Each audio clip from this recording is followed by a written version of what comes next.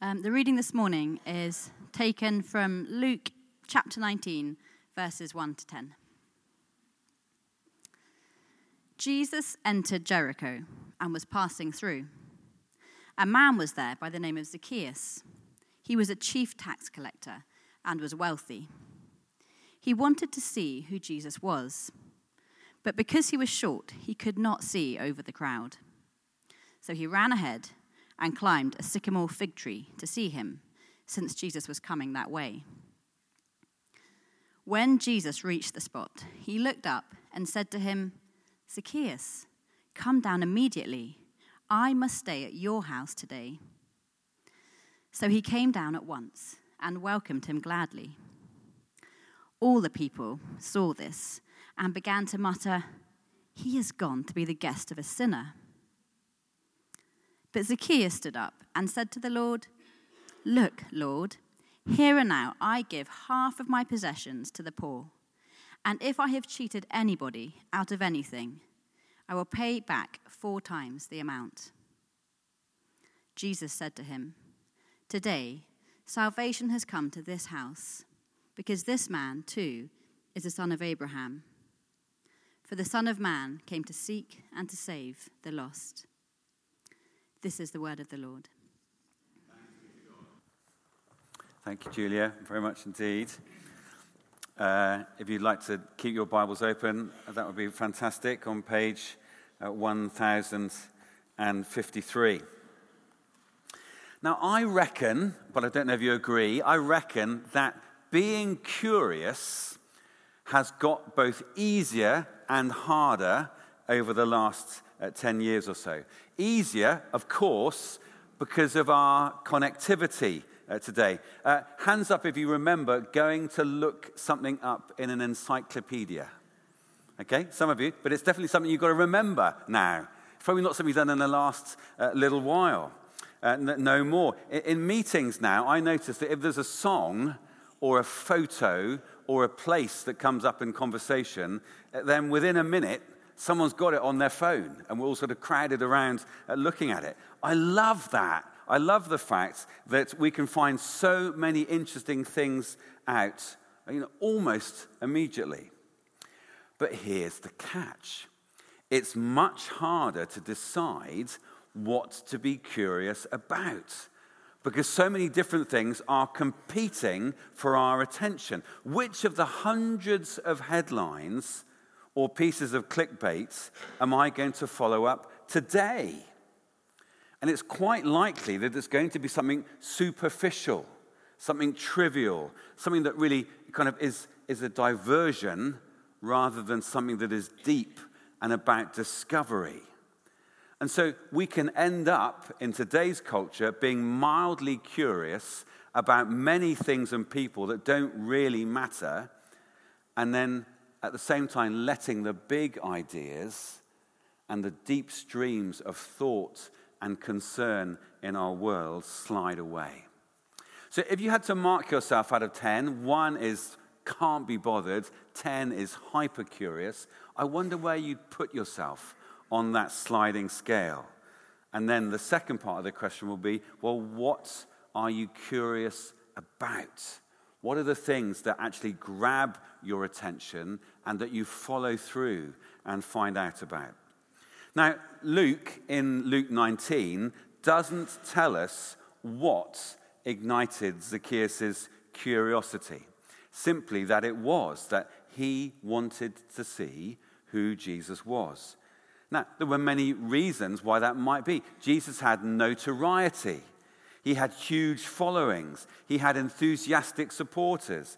Jesus was known, as we've seen in this series, for flouting the religious traditions of the day, traditions of exclusive hospitality, you kind of kept with your own people, and traditions of being holy by being withdrawn and being judgy about people who didn't meet your standards. Jesus was even known by this stage as someone who liked tax collectors. And we're going to look through the passage twice this morning, both times looking at the themes of curiosity and determination, but looking at them from two completely different points of view. So let's look at it first from Zacchaeus' point of view. You'll see in verse 2 of chapter 19 that Zacchaeus was a social and community outcast. Now, some outcasts we're thinking about are people at the bottom of the pile, or people who are furthest from the center. Zacchaeus is the opposite. Zacchaeus was at the top of the pile. He was an elite cheat that everyone despised but couldn't avoid, all because he was a chief tax collector. And that isolation was deepened by his huge wealth gained at the expense of other people. This reminds us, just as an aside, that for Jesus in the Gospels, wealth was more often a problem that can be overcome with grace and love, rather than a fantastic starting point in our favor, which is how many of us have come to see it. Zacchaeus' response to this ignition of curiosity was simply to go where he knew Jesus was. Completely common sense, practical approach. He's curious, let's go and find where Jesus is.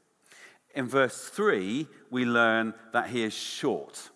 And because of who he is, and because of how instantly recognizable he was, the crowd are no way going to cut him any slack or let him in to the front of the queue. Zacchaeus' response, he goes ahead of the crowd and he climbs a tree on Jesus' roots. And what he's thinking is, I'll find myself a great anonymous viewing point. Maybe then he would see Jesus close up because he's not really seen him before. Maybe he's thinking, I might even overhear something that Jesus says. And at the moment, and in the moment, that's enough, he thinks, to satisfy his curiosity. Everything, though, hinges around verse 5. Jesus surprisingly saying to him, I must stay at your house. It's a powerfully personal image, but it shouldn't be one that surprises us this far into Luke's gospel. But what was Zacchaeus to do?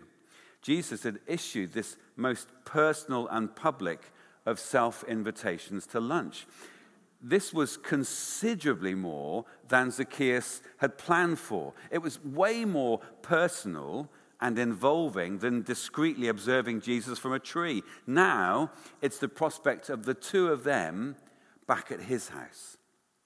Zacchaeus' response, as Julia read, was to invite Jesus back for lunch. But I wonder what he was thinking along the way as they walked, however far it was, to his home. I think there would be a whole range of emotions, feeling vulnerable. You know, he'd wanted and had planned to be anonymous, and now here he was, face to face. I think there would have been a joy that the Jesus that he wanted to find out about was literally standing next to him, walking back to his house. But a nervousness. Where's the conversation going to go? How am I going to be exposed? What is Jesus going to say? Well, we're going to come back to that meal. But first, let's look at what happens afterwards. In verse 7, what we hear is the criticism and the muttering from the crowds during and after the meal. They, the crowds, are moved by jealousy and by resentment. And we get it. Zacchaeus was a traitorous cheat. And the crowds felt, Jesus is our guy. He's on the people's side. He's against injustice. He's against people cheating. So surely he's our guy. But now Jesus, our guy, has gone to be with their guy. And we don't like it. Now, if you were Zacchaeus, this could have shut you up. It could have overwhelmed you. But actually, or even pushed him back to his old ways as he kind of felt this great wall of resentment wash over him. But he carries on. He goes ahead. He makes this big announcement of restoration anyway.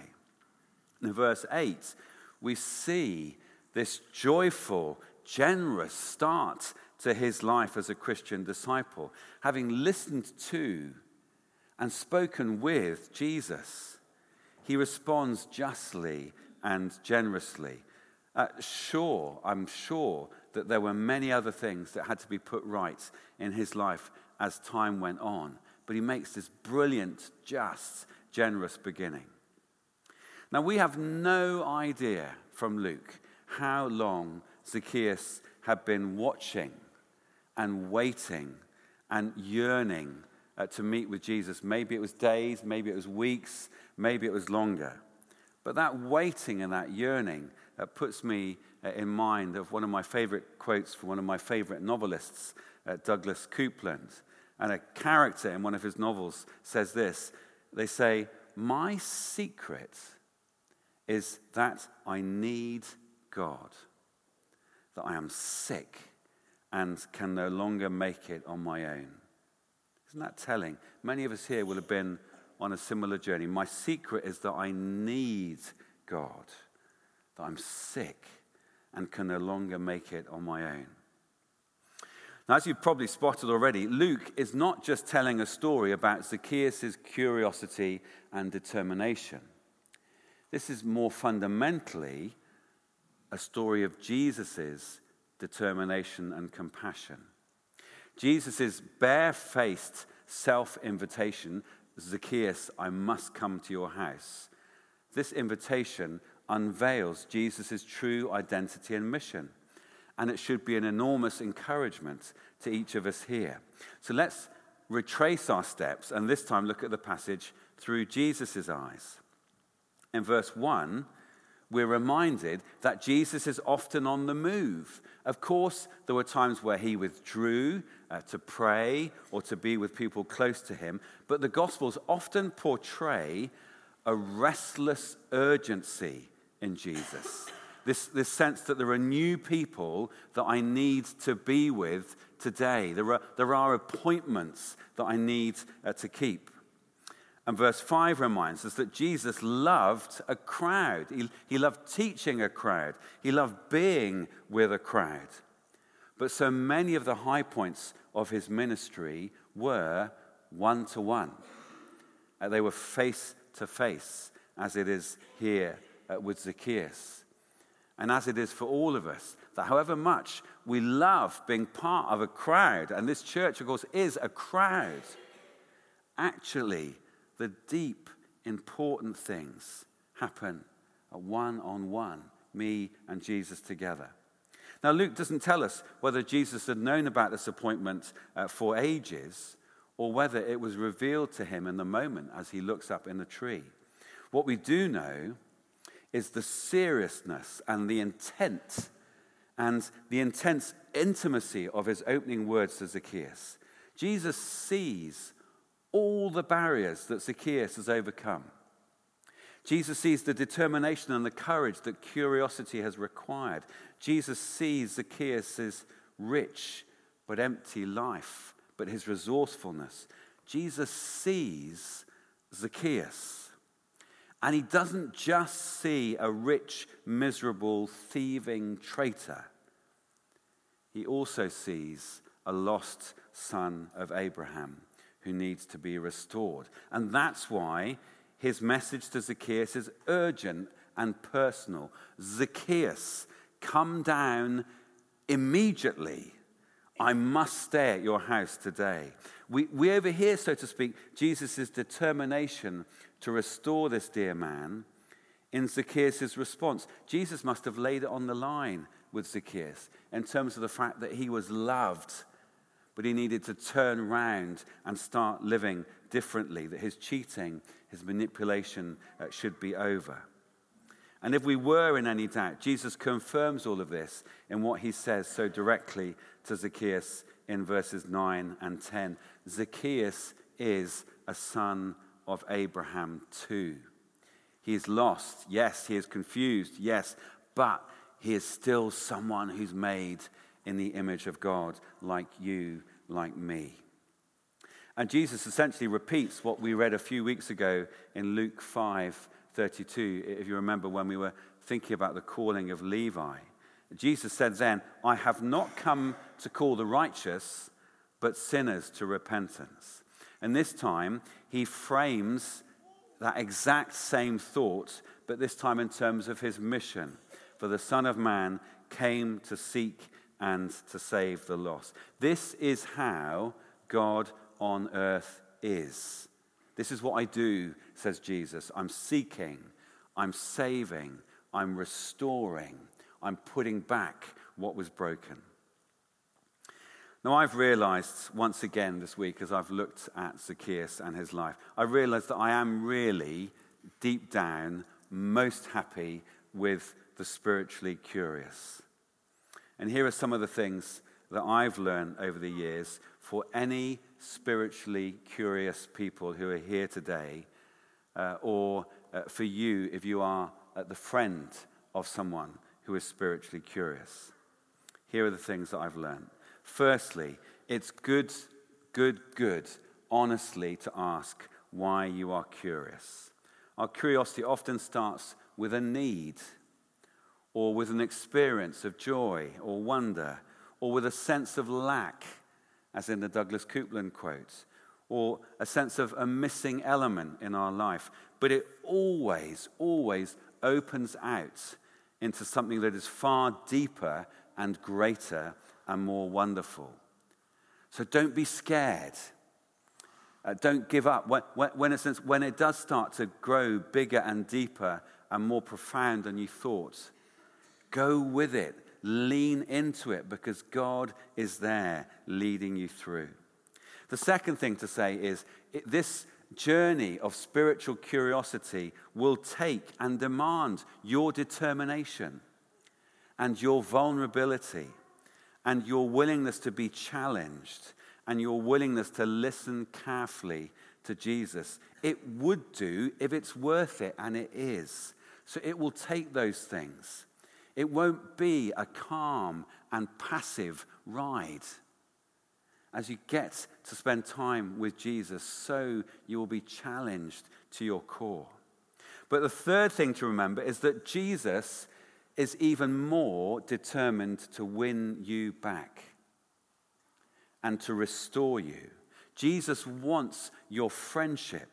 He wants you reconciled with God and neighbor. And we are in a far better position even than Zacchaeus to see this, because we know the depth and we know the reach of Jesus' resolute love as we reflect on the cross and on the resurrection. We know these things in a far deeper way than even Zacchaeus.